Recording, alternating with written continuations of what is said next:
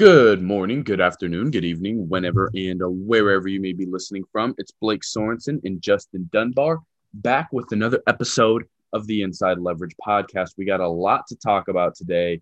We have our AFC East, as you can see by my Josh Allen jersey. We have offseason previews for the AFC East, which is one of the most interesting divisions in football going into next year, in my opinion. We also have some insane draft rankings that we just got to bring up. Everybody's talking about them, so I wanted to go ahead and give our opinions there. And then also, a lot of cuts have been going around. This is no surprise. It was bound to happen. You got to clear up some salary cap.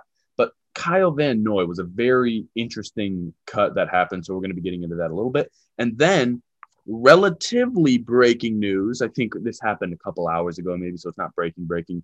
But Big Ben has went ahead and restructured his contract with the Pittsburgh Steelers. I'm not surprised by this. Justin isn't surprised by this. We saw this coming for a while now, but if you at home are a little bit surprised, Justin, you said you have a little bit more insight into kind of what's going on here. So can you let us know what's going on with the restructure? Yeah, I mean, this is all kind of developing. The early signs are it's like $14 million less than cap hit. Ironically, just going to say, like, that's almost probably the exact amount it's going to take to sign Juju. And I know that Ben wants that. So keep an eye on that. But, yeah, if I'm not mistaken, I think Pittsburgh's still over the cap. If not, they're pretty much at that limit. I mean, this was essentially the Steelers saying, hey, you can come back, but, like, we're not paying you what you're, think you're getting. And this is the final year of his contract, right? He doesn't have another year going off this where he's going to have some $60 million cap hit next year. No, and like maybe they add some like a void year, some like push this like somewhat, but I'm pretty sure this is it for him. Like I wouldn't be shocked if there's some Drew Brees stuff in here where it's like he's still like they have to carry over some dead cap when he's retired, but most of it's probably in this year. Okay, yeah. So just a little insight onto that Big Ben restructure. Again, it's what Pittsburgh probably had to do if they even want to be able to, acquire anything in this free agency. So that's kind of the note there. Now we'll go ahead and move into Kyle Van Noy being cut by the Dolphins. My first response when I heard this was kind of like, what the hell? What's going on here? And then I thought about it, and I don't really understand why they brought him in to start. That's where my main concern is. But even then, it's not really a concern, right? So front office, they bring him in. I think it was a 4-year, like $60 million. Am I putting too much money into that? Yeah, it was like 4 years, 50, okay, somewhere in that range. $51 million, somewhere around that. It made sense-ish. Brian Flores bringing over kind of that linebacker, quarterback of that defense from the Patriots. It made some sense at the time. Last year, though, Van Noy didn't exactly produce the way he did in 2019. And really, it made a lot of sense if you looked at it because they used him incorrectly to where Kyle Van Noy had his best career season. So let's go ahead and look at this. Miami 2020, 245 pass rush snaps, 255 coverage snaps. He had 6 sacks and 22 quarterback hurries. Awesome there. Then we look at 2018 New England season, right? Kyle Van Noy, solid player, but nothing great that's popping off the screen. 290 pass rush snaps, 349 coverage snaps, 3.5 sacks, 25 hurries. That's a lot more close to what they probably thought we were getting. Now we look at 2019, that season that he had with the Patriots, which was really his kind of career year there. He had 449 pass rush snaps to only 86 coverage snaps, 6.5 sacks, 42 hurries, and his highest PFF grade of his career. Now, look, obviously, if he's taking more pass rush snaps, he's probably going to get more sacks and hurries.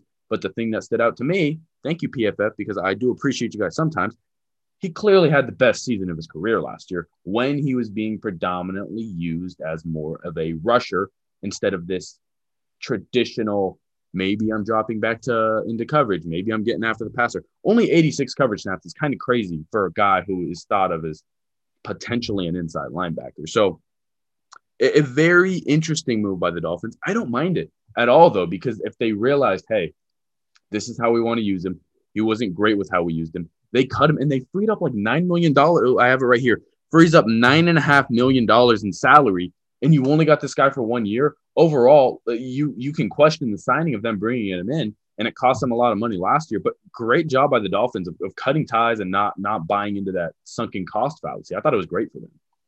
I mean, can we really say, like, celebrate them though? Like you literally signed a guy to play a role that he previously sucked in.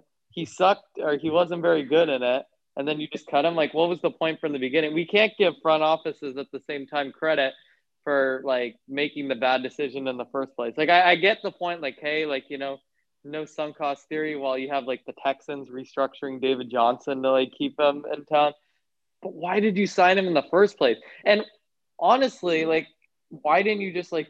I don't know. I mean, I can't speak here, but like, I mean, you kind of like need pass. Like your pass rush isn't good anyway. Maybe you should have had Kyle Van Noy, rushing the passer a little more from the beginning. I think too often we're like fans like celebrate like look at this great move like cutting ties, and it's like, well, why'd you sign him in the first place?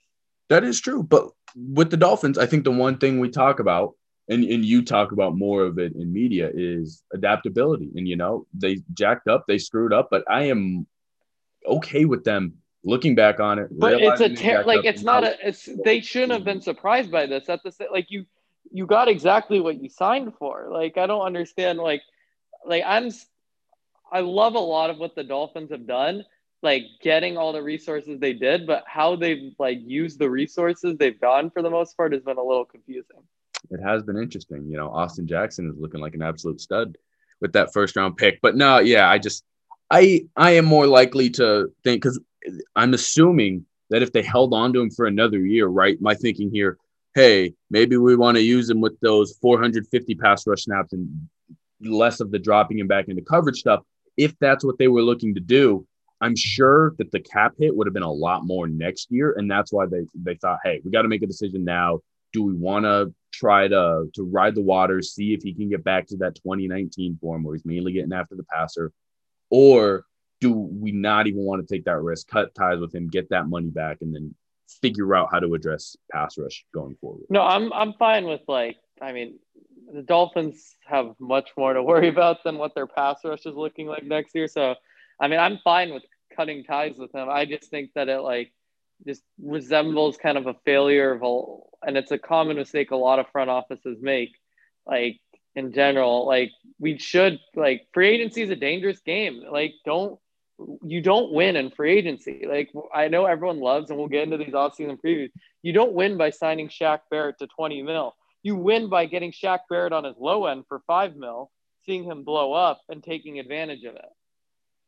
Oh, I see. We say that, but then Tampa Bay ain't winning no Super Bowl if they don't go into free agency and get Tom Brady. Oh, no, Tampa Bay's the perfect example because they got to sign a quarterback to a below-market deal. They signed Shaq Barrett for 5 mil. What other big free agent signings did they make? Like, who did they sign to, above their market value? Because when I look at Tampa Bay, I see – all these cornerbacks they drafted and replenished in the secondary. I see 2 elite receivers. I see Tristan Wirfs, homegrown offensive line for the most part. I see even Vita Vea, they got after trading back, should have taken Derwin James, whatever. Like Antoine Winfield in the second round, Levante David, homegrown. That's what I see. Yeah. The fact that they are paying those cornerbacks, I think somewhere below $10 million, all 3 of them, or maybe even their whole cornerback room, is absolutely insane. It's just. By the way, do you know who spent the most money on players last year? Let me think. Something tells me. Was it Houston? Yep, it was Houston. Good. Yeah, because they have a bunch of money from Hopkins. Yeah. They have that Tunsil deal. They had that Watson deal. They have David Johnson. They have Brandon Cooks. They had a bunch of insane contracts. And then other ones, the Eagles and the Falcons. It's a dangerous game. You don't need to sign Dante Fowler for $15 million a year. The Eagles frustrate me. The Eagles are paying more money to their defensive line than some teams have in salary. It's absolute. I can't even fathom what Philadelphia is doing. But for Van Noy, I have 3 potential spots that I think would make a pretty decent amount of sense. The first being Baltimore, right? Baltimore, you need some edge rusher. It depends on the value that you're going to get Van Noy for, right? Because I don't want to pay Yannick Ngakoue whatever he wants to pay. I probably wouldn't even want Yannick Ngakoue for $10 million. I don't think he's that good, quite frankly. So, whatever Yannick Ngakoue is getting, I could probably get Kyle Van Noy for half of that. What is your kind of model thinking that Van Noy is valued at right now, if you have that? About $8.5 million. Okay, and then Yannick Ngakoue is probably around 15, 16 just because of the market value of edge rushers, right? No, because I mean, I have this done not for what they will get, but what they should get, and Yannick Ngakoue is not that good. I know, but I'm just saying All of the in terms I of don't yeah, like what he's gonna somebody would get pay him. that. Yeah. He's someone will pay him probably that, but me personally, like my model has him actually as a worse player than Van Noy. Damn. And I agree with that. Like if Van Noy is a pass rusher, like I think Van Noy has been a more valuable player based off wins above replacement from PFF than Ngakwe. I'm not gonna say that's wrong. Yeah, I'm definitely paying Van Noy. If I can get Van Noy for half of what Ngakwe's making, 1,000% sign me up for Baltimore. And people make that, oh, Blake, he's not this freak athlete that most of the guys that Baltimore have had in there. I don't care. He can get after the passer, and you have a defensive coordinator in Wink Martindale who's going to scheme up some pressures. Get Van Noy in there. What do you have to lose, Baltimore? I mean, would you rather spend 4 years with Yannick Ngakwe's Oh, overpriced? they are. I will tell you this: Baltimore. I know what Baltimore does. There is not a chance in the world that they actually re-sign Yannick Ngakwe. That guy is gone. Yeah. So for Baltimore, I think Van Noy is definitely a good one here because it also kind of plays into what Baltimore likes to do as well. You get this guy in here who's going to ride the ship.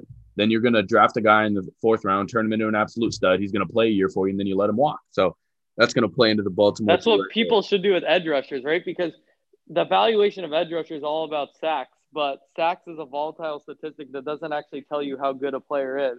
So this is exactly it's the same thing with like saves with relievers in baseball. Like just juice up his saves, then like cut him with like what the A's were doing for years. Like it's kind of what you should do with pass rushers in general. Yeah. Tennessee as well. I think Tennessee, everything falls into the same vein as Baltimore. They need pass rush. Jadeveon Clowney sucks. If they bring him back, I don't know what the hell they're doing. And again, same thing. We I mean, won't check Clowney. there. I will say the Clowney's better. Clowney's a better bet to be worth whatever deal he gets because his market will be suppressed than like most of the edge rushers. Yeah. I still But don't I want mean, anything to do with Clowney, though. I don't think he's good at all. oh, I don't want anything to do with like any of these edge rushers, to be You know honest. where Clowney needs to go? Clowney needs to go to Baltimore, to Tampa Bay. If Clowney ends up in one of those places, he is going to have himself probably a 15 sack year and then go get himself paid like Yannick Ngakoue and Shaq Barrett to get themselves paid. Yeah, his biggest mistake was getting traded to Seattle. Like we know Seattle ain't like blitzing and like making you look good. Yeah. So Tennessee kind of falls into that same vein with Baltimore. You need an edge rusher. I'd rather you have this guy for what do you think he's probably going to get? 1-2 years? Or you think he's going to be getting a little bit longer?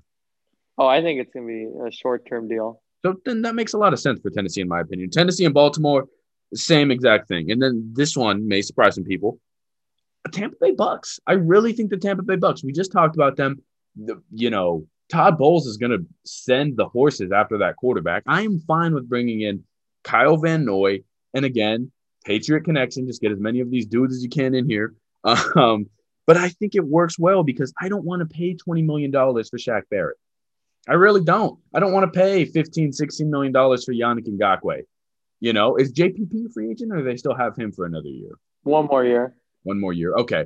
So then at least you're not down to nothing. But I would really see Van Noy as a good spot coming in here. It just seems like a very good value for the Tampa Bay Buccaneers. Don't pay the money for Barrett because maybe you get about the same results that Barrett would give you for about, $12 million less? Yeah, I mean, you get. I mean, like you just look at this. Like the Saints got 13 and a half sacks on Trey Hendrickson. Yeah. Like crazy stuff happens.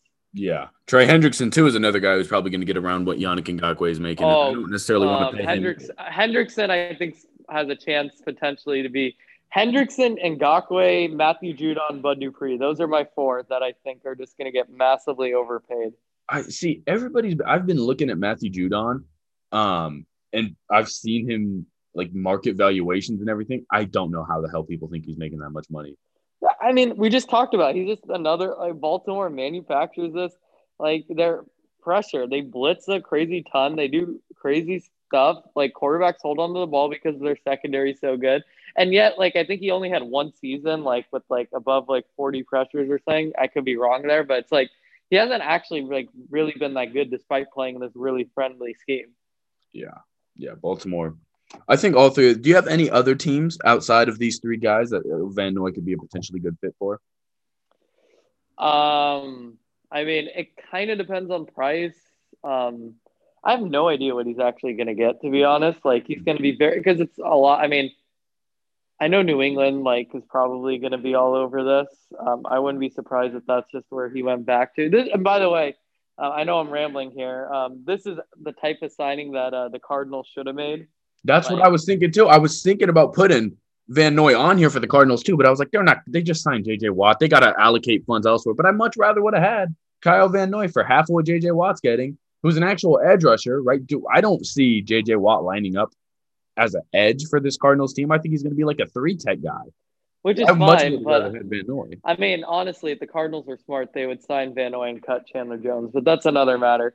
But I think you could see, yeah, I think those are probably the best. Like maybe the Chargers, Uh, like I have, maybe I don't know. But I would say those would be the main ones. yeah, yeah, those could make sense. Definitely nowhere that is going to use him as a off-ball linebacker though. Oh Uh, please.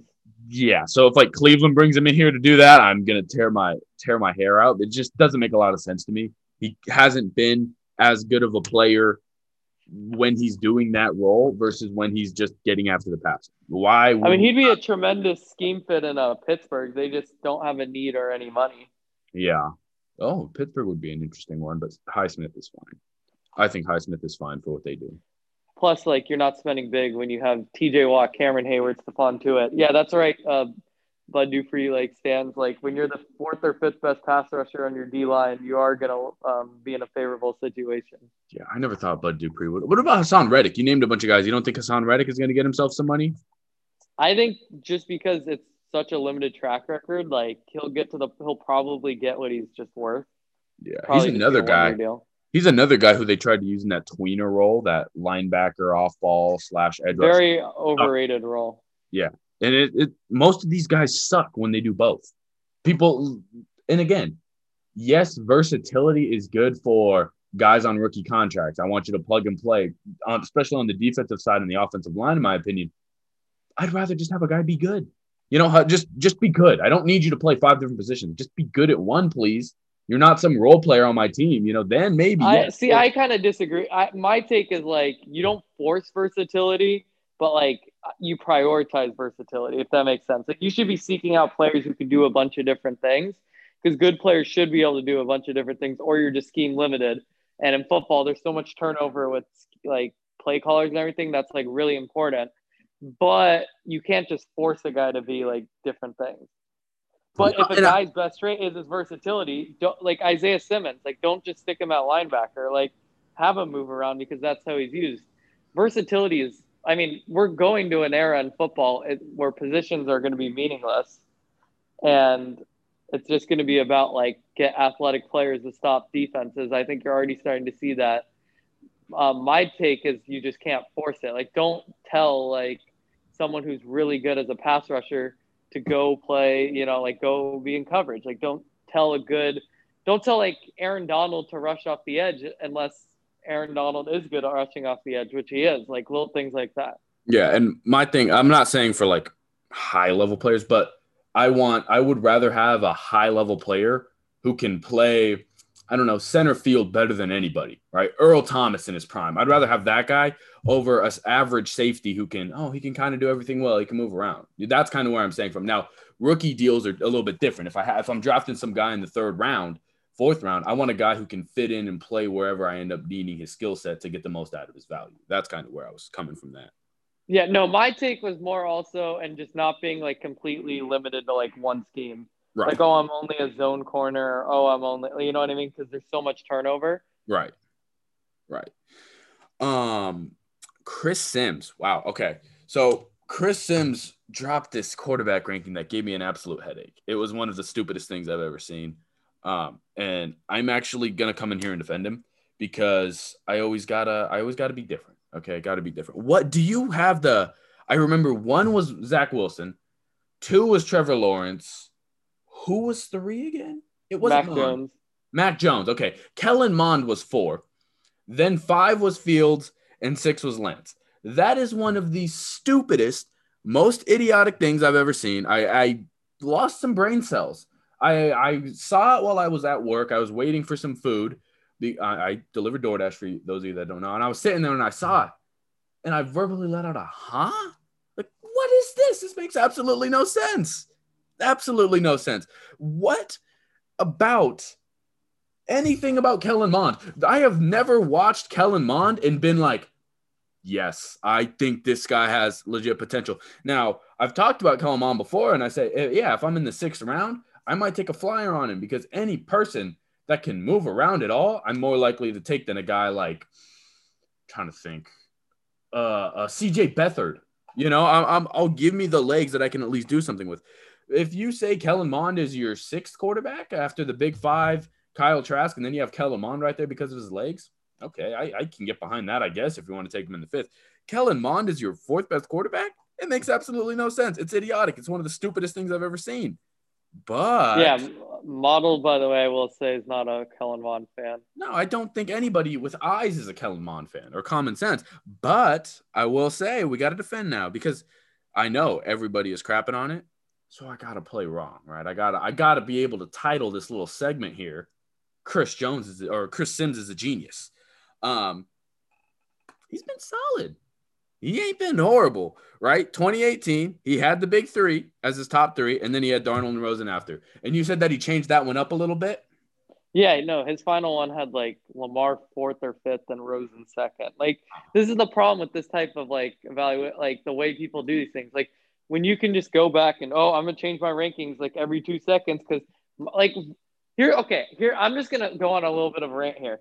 Your rankings should not change from when the college season ends to the draft. Nothing changed. Like, this is the problem, and it's all about with like film watchers. It's whatever game you watch. Like, you could have like watched Justin Fields' Northwestern game and you're like, oh, this guy sucks, and we're just gonna ignore all the other games. Yeah, watch Trevor Lawrence's first 4 games of the 2019 season. It's little things like that. Like, that's why it's so important, like, to have some objective way of going about this. Unless you could, if you could watch every play and chart like what PFF does, I know a ton of other people do. Football Outsiders does this. Go ahead, but if you're just gonna like have your opinion completely be on 1 or 2 games, I just think you're doing yourself a disservice. And this whole like, oh, this guy's moving up the rankings because there's biases. Over time, you're gonna feel pressured that like conform to the norm, and everyone has the same exact opinions. And I mean, draft evaluation is, I don't want to say meaningless, but it's very limited generally because all of it depends on who drafts them anyway. Mm-hmm. And it's really just about targeting valuable positions. But the idea that you can, like, your rankings just change so much for something other than, hey, we have more data on them, I just don't understand. Yeah, I mean, changing it for things like the combine and Well, things no, the like combine's fine. and shit like that. I don't You get weren't that. gonna you weren't gonna change your rankings after seeing that Justin Jefferson ran a 4.44. If I was already seeing things like it's not going to change things in a way that brings up a guy from the 4th best quarterback to, especially for quarterbacks too. Well, no, oh, no. So You know what I mean? Like I quarterbacks, don't, pass rushers, or I'd say quarterbacks, D line, and I want to say like tackles are the ones like I don't really care, and even running backs mostly. Like, I don't care about the combine. and even like wide receivers. I mean, No, I want to make a sure they wide don't look receiver like is an idiot. interesting. Wide receiver, like on my model, like there's a big thing. It's not as much the combine as much as that I want like the 3 cone and the 40-yard dash matter just for a speed and like agility standpoint. Like, there are some things, but the main thing that my model likes is also just height, weight, like just getting that athletic like profile. That makes sense. How'd Like you in feel there. about did you make any changes with Bateman's times? See his 40 times? I'm just kind of waiting to see because is that even an official combine? Like, because doesn't he have to do the Minnesota one or? I I'm think waiting to see. I think I want to he has see to do the how like pro all day. of them go to see if like the average is like lower. You know what I mean? So I Right, know how like right, how to adjust. right. See, I have no idea what to do. that is way higher than anything I expected, even if it's relatively BS. That's way higher than I was expecting for Bateman. Yeah, like What was it? 4.34 and 4.39. They did laser, which is yeah. 4.39. Caleb Farley ran a 4.24. I saw like a D lineman ran a 4.6. I was like, yeah, I don't know See, about that. I say that, but then I see dudes like Montez Sweat and Chase Young run, and I'm like, well, how the hell? See, look, I'm I run probably about a 5.140. I'm gonna be honest with you guys, and I'm a relatively athletic person. I can still not fathom. I don't get it how men that are 270 pounds are running like 4.7s even. That is just insanely unfathomable to me. Or like Makai Becton last year at like 380, 400, like actually running like a 5.1. Like that's crazy. Makai Becton, who weighs almost double me, could probably beat me in a race. Let's just think about that for a second. And could probably beat you at home listening in a race. Your smart ass is probably sitting there right now. Blake, you're slow as hell. Race Makai Becton then. You race Makai Becton. Yeah, I don't want to hear you talking crap. You couldn't beat Makai Becton in a race either. Wow, got me all worked up. And you guys didn't even say anything. I got worked up over what I think y'all gonna say, but that's what you gotta do. You gotta anticipate the reaction sometimes, so that way they can be like, "Wow, you knew that." AFC East offseason previews. Super excited for this division next year. I think there's a lot going on and a lot of things that could really shift the landscape. It's gonna be a fun division to watch next year. Yeah, because I mean, we'll get into it, but you have one rebuilding team who's like in position to go big. You Mm-hmm. have another that's facing like who has a chance to take that next ascent, but also doesn't even know who their quarterback is. You have the team who's been winning this division for like years. Like no one has any idea what's going to happen with them, but I mean, they're always you got to keep an eye out. And then you have this team that just like came out like super smart progressive team that is like everything's going right and everything's good. Are they going to continue to bank on that, or are they going to fall into the same trap a lot of people do? Yeah, everything like the Jets. You're getting a quarterback at number 2 overall. We'll get into that in a second. The Oh, I Patriots. thought Sam Darnold was the answer. You got to take Penei Sewell there. We'll get to that in a second. The Patriots. You got your whole quarterback situation to figure out, and more underrated than that. People are just thinking, "Oh, we're gonna get a quarterback in here. We're gonna be good." You gonna throw to Jacoby Myers, who should probably be the quarterback over Jared Stidham. You got the Dolphins. If they don't take a quarterback at 3, then we're going to be seeing sophomore year of Tua with hopefully some more things around him to help. And with the Bills, look, I'm the biggest Josh Allen fan. We got to see something again. There's just so many fun storylines in this division. Oh, and regression is just coming, like for Yeah. Josh Allen, just Oh, no, I naturally know. with the. We'll get to the Josh Allen contract talk when we get to the Bills. But again, we'll get more in depth on that. But there's a fun storyline or two here with every single division. And then you have, Buffalo, who was the Cinderella team last year. You're going to have the Patriots, who, will Darth Vader return? Is this the Empire Strikes Back? The Dolphins, another kind of Cinderella team for a majority of the season that just missed out on the playoffs. So much fun stuff here. We'll go ahead and start in New York. In the city of New York, not Buffalo. I still don't exactly know where in New York Buffalo is. I still can't believe that New York isn't just that couple of cities. But yeah, Jets. Okay. They had a great start to the offseason so far. They dumped Henry Anderson was something that I saw that they kind of needed to do, and they freed up about, $8 million or something like that? It was a pretty decent chunk. Yeah, decent chunk. So definitely like that start from the Jets right there. And my second point, get something, literally anything, for Sam Darnold, okay? I'm not rocking with him. He's just not that good. I'm sorry, and he's not going to be good for you guys. Now, am I saying that Sam Darnold's career is over and he's always going to be bad? No, no, no, no, no, no, no, no. I think he can maybe do something, but when I have a chance at Justin Fields, Zach Wilson, Trey Lance, maybe Urban Meyer is drinking a little bit on draft night and he takes a running back number 1 overall, then you get Trevor Lawrence. There's just so many things that could happen at this second spot. The risk of, and here's how I'm going to paint it out for you guys. The risk of rocking with Sam Darnold is not worth the reward. Do you see Sam Darnold? Everything works out for him. Everything just is perfect for the rest of his career. Do you see him being continuous top 5 quarterback in the league for the next 10 years? I would say no. I would say no as well. Now, Justin Fields comes in here, everything works out perfect, and you have one of the best quarterbacks of all time. It's just and the also, money. by the way, Justin Fields, like in this, like they're gonna run that like Shanahan scheme. Like you get him on the if you give Justin Fields, like I think Justin Fields is actually this is not what a lot of people think, but I think he's the most scheme diverse quarterback in this draft. I'd agree with that. But if you give him like the help of like that you get, like you're gonna get like Ryan Tannehill like levels of production in Tennessee like right away. Yeah, it's going to be a blast to watch him all. But my thing with Darnold, they have one more year of control on him, and then you're going to have to pay him. Well, they have this year and then the 5th-year option. And then you're going to have to pay him after that. It's just nothing like there's not the enough risk time. here doesn't make sense to me. The money doesn't make sense. The potential on these two guys doesn't make sense. Nothing really about rocking with Sam Darnold makes sense at all to me. No, it would just be mind blowing unless like they get the greatest offer to trade down, but it's got to be like RG3 at least. You if would I'm have actually to trading down. I'd still need a top 5 pick. If I'm the Jets and I'm trying to. I mean, the only way the Jets should not be picking second overall is if the Houston Texans are on the clock. Yeah, that is true. And yes, obviously in here, we would like to see them for everything that is good, go after Deshaun Watson. That's every team we talk about today, except for the Buffalo Bills. And maybe if you're not a Josh Allen, I would probably do it. Yeah. I mean, Allen's probably going to earn more than Watson, and Watson's better. So technically, I would take Watson. Yeah. So, but for the 3 teams here that are quarterback needy, potentially, if you're not a Tua fan, but even then you move on for Watson any day. And we'll get into that Tua Watson conversation in a second because it mirrors, in my opinion, the Darnold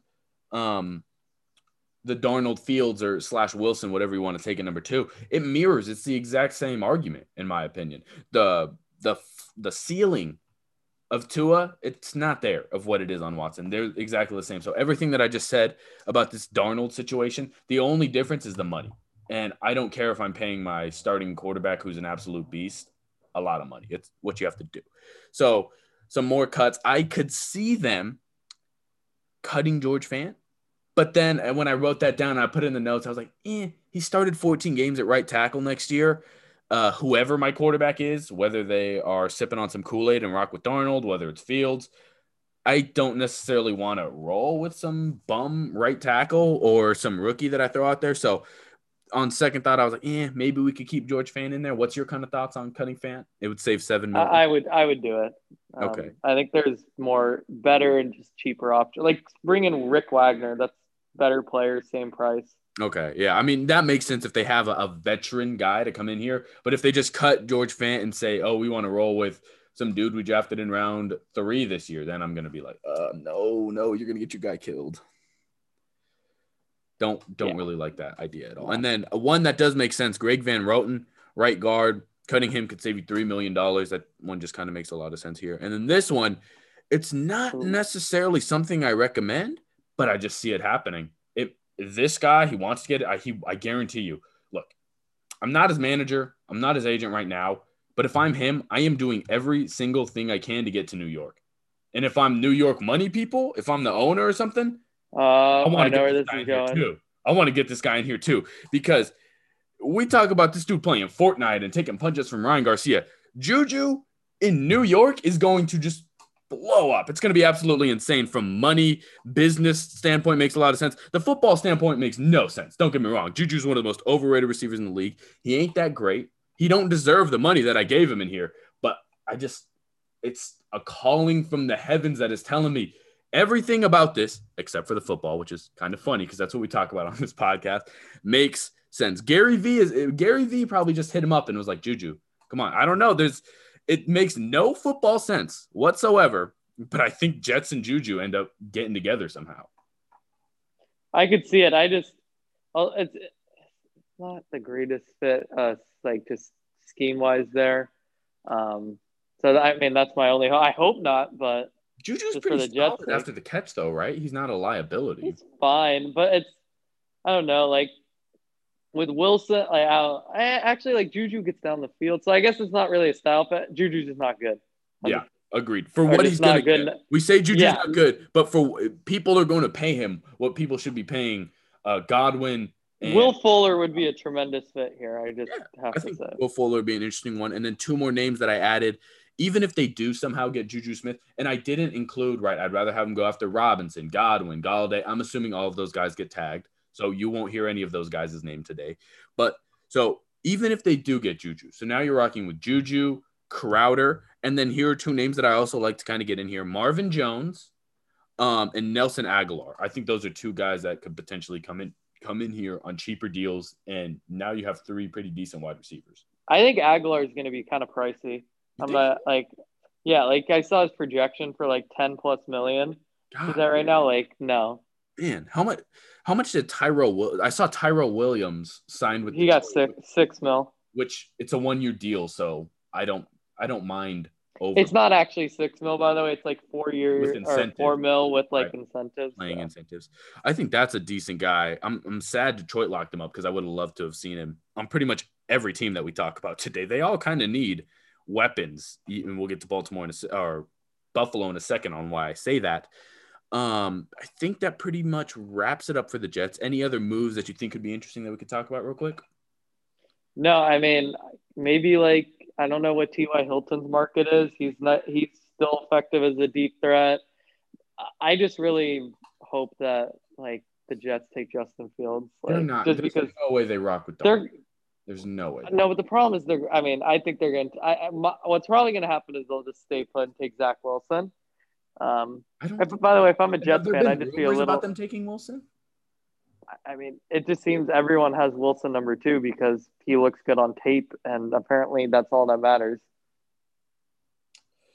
Wilson does look good on tape, but so does Justin Fields. Like, I don't get that. See, that's the thing. 2 guys. Oh, but you know, despite the fact that time to throw has actually had like a negative correlation with EPA in terms of like the lower your time to throw is, like the less efficient your offense is, because you know what takes, time to throw? Actual valuable shots down the field. Yeah. It's saying like, don't look at the time to throw. Look at the fact that Fields' average depth of target is like 3 yards higher than Lawrence, yet he graded higher and performed better in pretty much every metric. Yeah, I do like the fact that some people think Fields is like QB4 now is like hilarious. That does not make any sense to me. Look, I am probably the biggest Trey Lance guy you will find. I can't find a way that you can put Trey Lance over Justin Fields. Well, I mean, according to Chris Sims, Kellen Mond's better than both. So, because my thing with Justin Fields can do everything that Trey Lance does at a higher level and better, in my opinion. Way more accurate than Trey Lance. And I'm the biggest Trey Lance guy ever. Once we get to some more quarterback draft talk, you guys will just hear me gush over Trey Lance. For the Patriots, though, since we'll pivot, we'll talk about Trey Lance a little bit, but that's a little sneak peek. Figure out the quarterback situation. Yes, you need playmakers. That is a fact. But you need a quarterback. It doesn't matter if you have the best playmakers in the world and you're rocking with Alex Smith. That's another thing. I have heard Alex Smith being talked about for the Bears, for the Patriots, and then I think there was another one. But those were the 2 that stood out. If Alex Smith is your starting quarterback next year, just start watching Sam Howell and Spencer Rattler tape and figure out which one you want to take overall. I like him as like a backup, like for Jacksonville or something, but like. Yes, or maybe you don't want to start your quarterback week 1 or week 2, or for whatever reason we don't get camps next year or something, and you don't want to throw your quarterback out there for whatever reason. I don't necessarily agree with that, but maybe you pick Trey Lance. For some reason you're Carolina and you pick Trey Lance and you move on from Teddy and you bring in Alex Smith to start 2 games and then go to the guy. That makes sense. But if you are legit talking about Alex Smith being your starting quarterback, figure out if you want Rattler or Howell. That's really all I can tell you. For my plan for the New England Patriots, and you can go ahead and tell me what you think to figure out this quarterback situation, I say sit back and chill on draft night. They're picking at, I think, 15. Sit and watch, right? Because right now we have no idea what the hell is going on with Mac Jones. Mac Jones is the biggest. Some people have him going top 5. Some people have him. They're still not sold that he's a legit first half of the first round guy. Okay, that's whatever. So I say go in there on draft night. You're picking at pick 15. You sit, you watch the board. And it depends how things are going. If maybe you're getting there and at pick 10, there's a team at 13 that you think takes Mac Jones, then I could see you trading up. But if I'm the Patriots, I'm okay just sitting and relaxing because maybe Mac Daddy Jones falls. Maybe Trey Lancelot falls to you. Who knows? And if you get those guys at 15, that makes a lot of sense. And why I say wait is because I think Mariota is still a potential guy there. If he gets cut, I think you bring him in regardless, right? If Mariota gets cut, you sign him to whatever deal. And I really don't think that affects you drafting Mac Jones or Trey Lance at 15. But I say just hold off on that quarterback thing with the guys, because you know what happens if those guys aren't there at 15? You know who you probably get? You're probably getting somebody like Waddle. You're probably getting somebody, a high-level wide receiver. That's just kind of how I'm thinking about it. And a quarterback name that was interesting to me, you guys know I've been loving Marcus Mariota. I know it's not necessarily a fit from a schematic standpoint, but New England did show last year that they're willing to like fit to their quarterback. They didn't throw Cam Newton in the Tom Brady offense, which was huge for Josh McDaniels, in my opinion. What do you think about potentially getting Jameis Winston for the Patriots? I mean, I think Jameis is a fit like in a ton of places. I don't think he's leaving New Orleans though. Really? No, like I saw Ian Rappaport came out and said like they're like committed to keeping. And if you're Jameis, are you going to New England or are you going to New Orleans? Like that's pretty obvious to me. How would they retain him? I mean, it's like you just structure the deal. Like give him a 2-year deal and push a ton of it to the second year. Jameis can probably take less to stay. I don't think the market for Jameis is gonna be crazy. I don't think it's more than like 5-6 mil. Really? You don't think he'll get the dude signed for 1 mil last year because no one wanted him. You really like the Colts could have had Jameis for cheap. Nope, they went and traded for Carson Wentz. Like how many teams out there need a quarterback? You think that Ryan Pace is going to put his legacy, like his time in Chicago, on Jameis? I don't think they'd let him. You think Ron Rivera is going to, like, being as conservative as he is going to be like, you know what, I want Jameis? No, like, it's not like you saw it last offseason. You're going to see it again. Like, he's going to get like 6-7 mil. You don't think he's going to get like that Mariota type deal, that 10-ish year? And no, because the Mariota deal was like shouldn't have ever happened ever. Like that was like just a poor like reaction, like trying to get out ahead. I don't understand why that Mariota deal ever like came to be. But yeah, I do think that Winston in New England could be an interesting fit if they wanted to bring him in, because even if they brought him in on a 2-year, $26 million deal, and you draft a quarterback at 15, if Jones or Lance is there, I'm okay with that setup, honestly. Yeah, I mean, like, I think New England just don't like try to sell. Like, you have no talent. Just build for 2022. That's kind of how I'm thinking too. Just roll over your cap, just so you can have like a huge amount when the cap explodes. Like you're gonna be going crazy. Like just start adding young perimeter talent. Like trade Stephon Gilmore, do all these little things. Get younger. Like if a quarterback falls, like think about it. Like I would not. Oh, if Lance or Jones falls at 15, that has to be the pick 1,000%. I don't know about Jones. I don't know about Jones because I think Jones could legitimately just fail, because you're drafting Jones for polish, like, and to come in right away and be like this, like effective right away, and the Patriots just have nothing. Like I don't know about Jones. Lance, I would probably do just because of the high end play. But I mean, I really think New England, if they want to, could just trade back from 15 and like really try to make a play in the 2022 market. That could make when they're actually good. And then whatever they decide to do at 15, after that, every single pick in this draft should be a playmaker.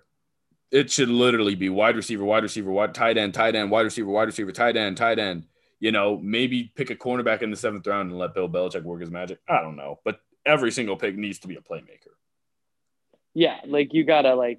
It's not good. And what do you have to lose? It's not like, oh, no, we have 3 dudes that we picked in the 2nd, 3rd, and 4th, and they're all solid.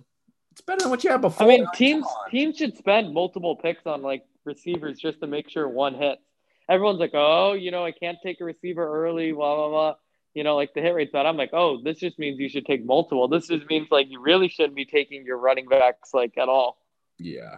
And if they did want to compete next year, some moves I think they can make. I think Curtis Samuel, solid there. And that's actually. And he's like 24. Like he can be a part of like their next good team. I like Curtis Samuel for the long run, give him some money a little bit long term.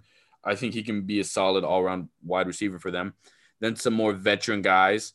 Golden Tate is one.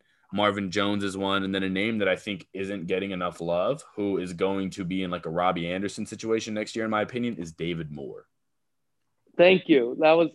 So, guys, keep a lookout. My free agency, like contract value projections, like how much they should get paid coming out soon. But like my take on like one of the big gems in free agency is going to be David Moore. Yeah, David Moore is going to be like what Robbie Anderson was last year and what what's his name for the Jets, the wide receiver that was with Washington, I think, and he's been solid. Was he with Washington? Who's their Crowder? Crowder. I think it was Crowder. Yeah, I think it was Crowder. I could see like another one like even like Aguilar where you sign him for really cheap and then he just ends up becoming a useful player and then he gets overpaid the next year. Yeah, I think David Moore is going to be a very solid slot, so I like that for New England. And then tight ends as well. You know, if you wanted to go cheaper, shorter term, you got Rudolph, you got Cook. If you wanted to get a guy for the future, Jonnu is definitely there too.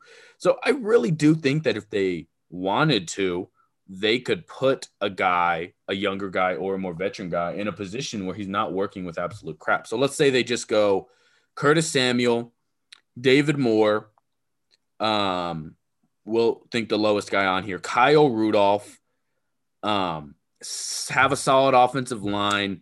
And then the trade that we have, I have them moving Stephon Gilmore for Mike Williams. You're looking at a pretty decent set of weapons there. It's not going to blow the building off of anybody, but that's a solid group, I think. A way better, like leagues above what they were last year. Yeah. Like you said, like at some point, like the Patriots have been trying to do this. Like you got to add speed. Like this is just the way the NFL is now. Yeah, and I brushed over that a little bit, so we'll get into that a little bit more. Yes, I do think that the Patriots should be trading Stephon Gilmore. He's the highest player on their payroll. And I know what you guys are probably thinking, Blake, they have a ton of cap space. Yeah, I know they do. But if you have a guy who, look at who they have on deck. They have J.C. Jackson, who they just extended for a relatively team-friendly deal, right? They got him kind of on a decent one, right? No, they still have to. He's a restricted free agent, so they still got to work something. Which one did they extend then? Was it the Jonathan Jones? Jonathan Jones. You know, so you have Jonathan Jones, you have J.C. Jackson, you have a guy who I think is kind of underrated just because I don't think he's gotten enough play time. JoJuan Williams. They got him from I think Michigan State 2 years ago in the second or third, and I'm okay with moving Stephon Gilmore, especially if you're in a situation where you want to compete next year, because you're not going to compete. Stephon Gilmore is not going to turn your defense into some trash, awful defense if you move him off.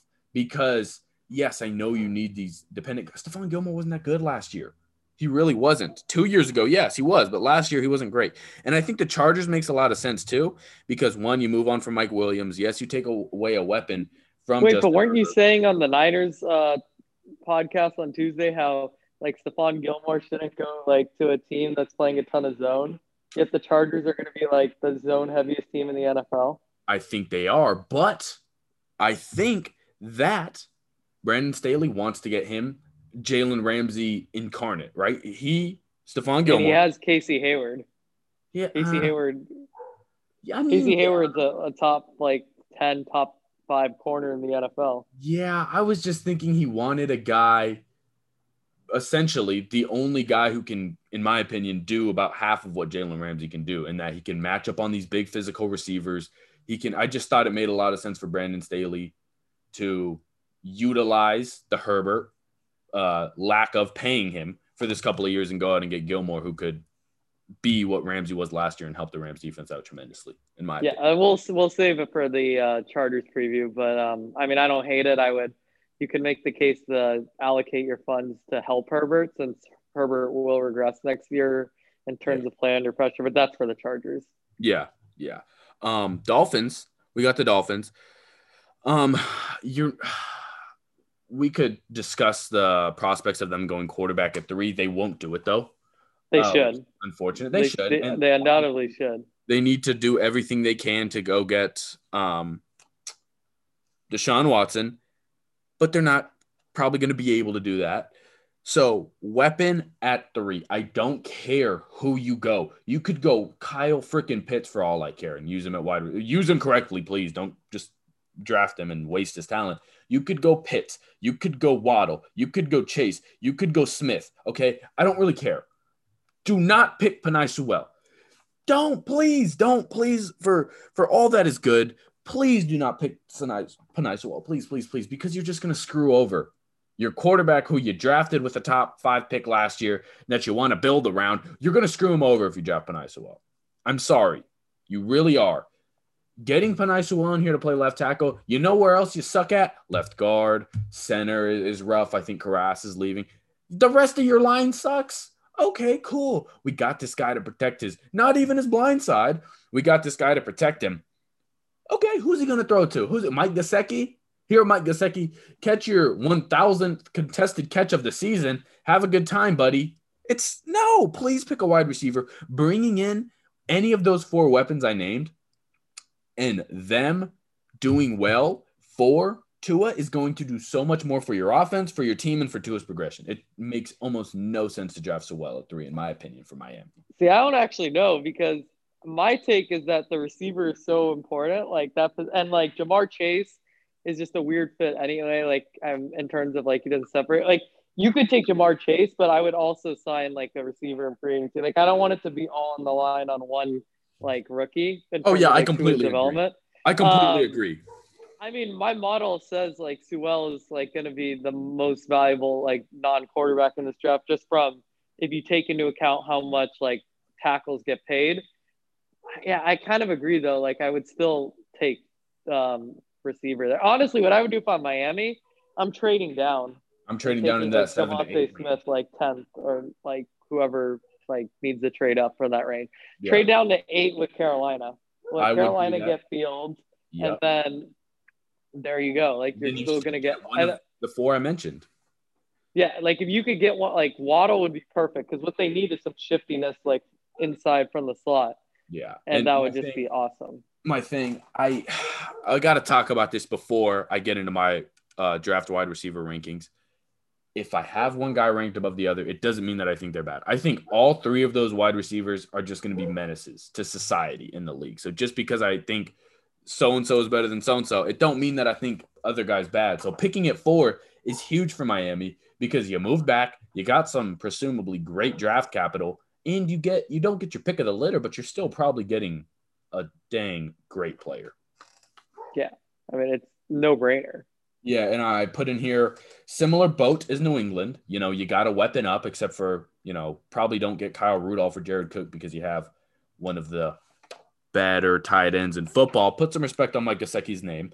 All the wide receiver moves make sense to me. Curtis Samuel, David Moore, Tate, Jones. I think they all are kind of solid to bring in there, even if you draft a wide receiver at 3, like we were saying a little bit earlier. Yeah, I mean, if you're going to go with Tua, like, you cannot have there be any excuse, well, he didn't have enough weapons. Like, you need to pretty much force him to play good or, like, be out the door. Right. I got to defend Tua for a little bit, man. Tua is just getting the living crap beat out of him right now by his former wide receivers in Jalen Waddle and Devonta Smith. And let me just say, 1, I feel bad for him that this is happening. 2, they are not bad people. Okay. I see some people say, oh, those dudes are just trying to ruin Tua's career. No, what they're trying to do is boost up Mac Jones. If NFL teams hear, these wide receivers think that Mac Jones is better than Tua, maybe we should use a top 5 pick on him. I would not put it past somebody like Dave Gettleman to do that.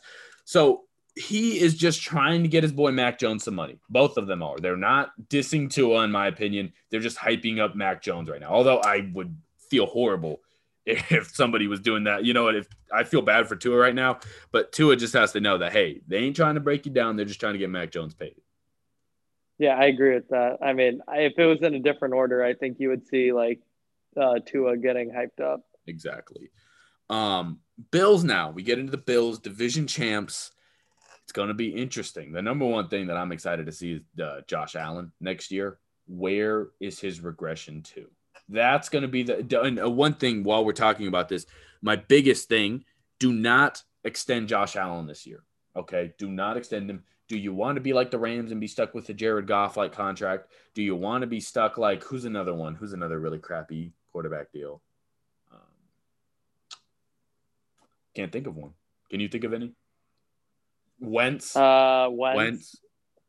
Something like that. Like Ben Roethlisberger right now. Yeah, so you don't want to get stuck in that thing where you saw him, you tried to get ahead of the ball. I would much rather pay $5-ish more million a year and know that his regression is about a slightly above average quarterback play than find out that I saved $7 million for the next 4 years of a crappy quarterback. And you look, Oh, easily. I'm just being honest here. You guys know I'm the biggest Josh Allen fan. That's not Bills Mafia, but it's just reality here. You cannot go ahead and be like, yeah, Josh Allen, we're gonna extend you now, save $5 million a year, and then you suck after that. You just can't. That can't happen. Yeah, we're on the same page there. So some potential cuts for the Bills. Jerry Hughes, Oh, I think. okay. I know you're gonna say this. No, they should not. I saw your notes before we went on. You do not cut Jerry Hughes to save 5 million. You That don't. guy is coming off of a super productive year. You don't get good like quality at pass rush talent for 5 mil. Especially since you're on here saying the Bills should sign Van Noy and you were all in on them getting Watt, and you're gonna tell them to cut Jerry Hughes to save 5 mil. That makes sense. I could get behind that. I was looking more at the money and not thinking about the quality of talent. This is a team that is contending now. I completely. No, but like you're saving 5 mil if your numbers were right that I was saying. Yeah. What do you Like think about what? Brown? Because I have Brown getting cut too. What do you think about I Brown? I think he might get cut. I'm not sure. I don't think he should because like it's easier said than done to like replace a receiver with that like field stretching ability. Did he was pretty banged up for a majority of last year though, right? Yeah. So what I would try to do there is restructure. Okay. I would not want him not on the team next year though. Kind of Okay. like Sammy Watkins with the Chiefs last year. Yeah. Okay. Those make sense. So if you agree with Butler and Jefferson though, correct? Oh yeah, yeah, That'll and free even like up yeah, I would do that in a 13. heartbeat. Anybody else that you want to add to that? Um, did you happen to check what Mario Addison's was? I didn't. I don't think I did. I don't Because think I was. it's possible like that might be a. I thought that they structured a lot of deals to get out of, so you're going to see them do a lot of like veteran defensive front seven cuts. Which I think is smart. I think is smart. Milano, he's gone, right? He's free agent, and Yeah, and they already said like they're not bringing him back. It looks like. which makes sense. Which Zaven Collins, pick him up, Buffalo. Get all my favorite draft players on Buffalo, and then I'll be one happy camper. But yeah, that'll free up about 13 million if they cut Jefferson and Butler. I would like to see them add Olivier Vernon on a 1-year deal. And my thing, there was nobody that I was like, yeah, that makes a lot of sense at the edge rusher place because when I was we were talking about it a little bit, and I said it's either dudes who suck but are going to get paid because they're young and had a couple sacks, or dudes who are old and suck. So I couldn't. It was tough for me to find a potential new rotational edge rusher for the Bills. Yeah, but I mean, there's a bunch if you like are willing to just be average kind of there, which is really all you need to be anyway. Like there are a decent amount that you could. What are some? I like. I mean, there's Terrell Basham, even Pernell McPhee, like even guys down that end. Like I would pay like their whatever they get, and I would much rather rock with them than some of these guys out there. But Vernon's my favorite, like underrated guy. Yeah, because he was pretty banged up and he barely played last year, right? Or did he opt out or something? Oh yeah, he was just hurt, but he's legitimately actually good. Yeah, yeah. So Vernon, and then I think this one, Brian Poole, he'll come play the slot. 2 years, $8 million. I think that's a very scary fit because you add him in the slot, Trey White out wide. Then you just have to worry about getting some more depth in the corner spot. I really like bringing in Poole. Oh, that's an awesome fit. Like the slot coverage, they were really not great at last year. Yeah, and then in the first, we're talking more draft philosophy instead of doing an actual mock draft to give you guys an idea. In the first, cornerback or wide receiver, I think is what they should look to do because I had them cutting John Brown, and even then go wide receiver because Well, Brown's on his last year. yeah, Cole Beasley's getting up there. I would just draft a wide receiver regardless. I'm trying to think of who would I mean, you need more than 3 receivers anyway, especially with John Brown. I'm trying to think who would be a fun one there. Why don't you get your Cole Beasley replacement, 30th overall pick, get Rondell Moore I was gonna say out Tony. of the He slot. probably doesn't make it 30. I forgot they're picking Tony something. might. Tony. Tony might. He I don't know. could. I'm such a huge I Tony think guy. I've seen Rashad Bateman's average like expected draft positions like top of the second round. If he's there for the Bills, like that would be a home run from a fit standpoint. Rashad Bateman is my wide receiver 4 right now. Oh no, and he should be pretty like he's really good. Like yeah, he should be like a premier pick. I don't understand why we're even having this conversation. He's a 4-3 wide receiver now, so you got to put some respect on Rashad Bateman's name. Hey. But then also for the Bills, if at pick 30 of value falls at the edge position, I think that could also be a solid pick there.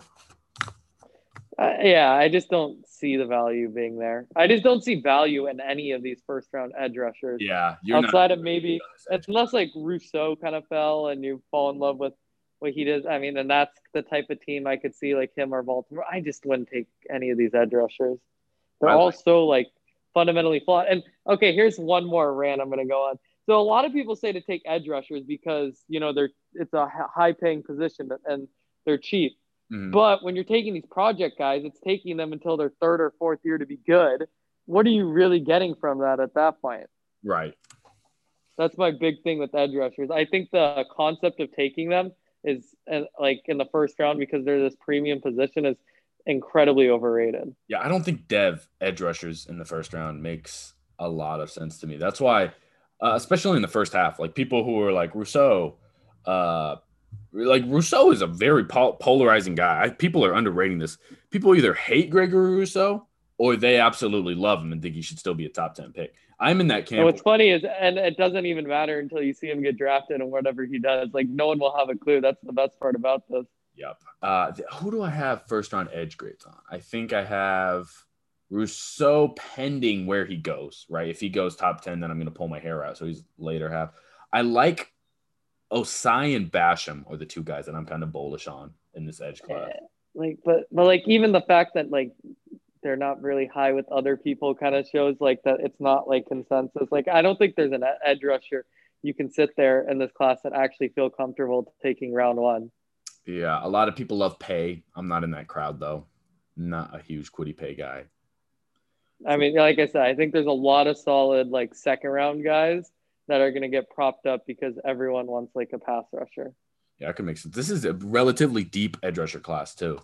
Like last year was absolute crap. This one I like this one in terms of not the top end guy, but it's about 10 guys deep of guys that I think are going to be solid. Yeah, my model darling, Jordan Smith's going to be a baller. Just wait and see. Jordan Smith. I like Patrick Jones he's Pitt. Yeah, I like Phillips from Miami. He's going in the first, though. You think so? I mean, I'm just looking at expected draft position. I don't necessarily know if I don't want to take Jalen Phillips in the first round. I mean, I think for the sound of it from both of us, I don't think we want to take any edge rusher in the first round. I'll take Boogie for the name. Boogie Basham I do. Oh yeah, I mean that'll sell you some like tickets there if he ends up being good. Get on that, Jets. Boogie and Juju and Boogie. You know what? We're renaming the podcast right now to Juju and Boogie. Oh, I'm all in. I think that's going to wrap it up. Wow. Came in here, had a lot to go through, and I think we got through it. Did we do an hour? I don't know. We can't see the times here. But thank you guys so much for tuning in and listening. If you guys are on the YouTube, make sure if you enjoy the content and you stick around all to the end, you better subscribe, dude. If you sat here through at least an hour of podcast listening and you ain't subscribed yet, you were definitely engaged because it's YouTube. You can click off easy. So if you made it to the end of this, make sure you subscribe if you're on the YouTube. If you're listening on podcasts, whether it's, Spotify, Apple Podcasts, just thank you so much for supporting and listening. If you guys can share with a friend, anybody, if you know any Dolphins, Patriots, Bills, Jets fans, even though they don't exist really, go ahead and share this with them. Any support, any sharing will be greatly appreciated. It's Blake Sorensen and Justin Dunbar. Peace and love.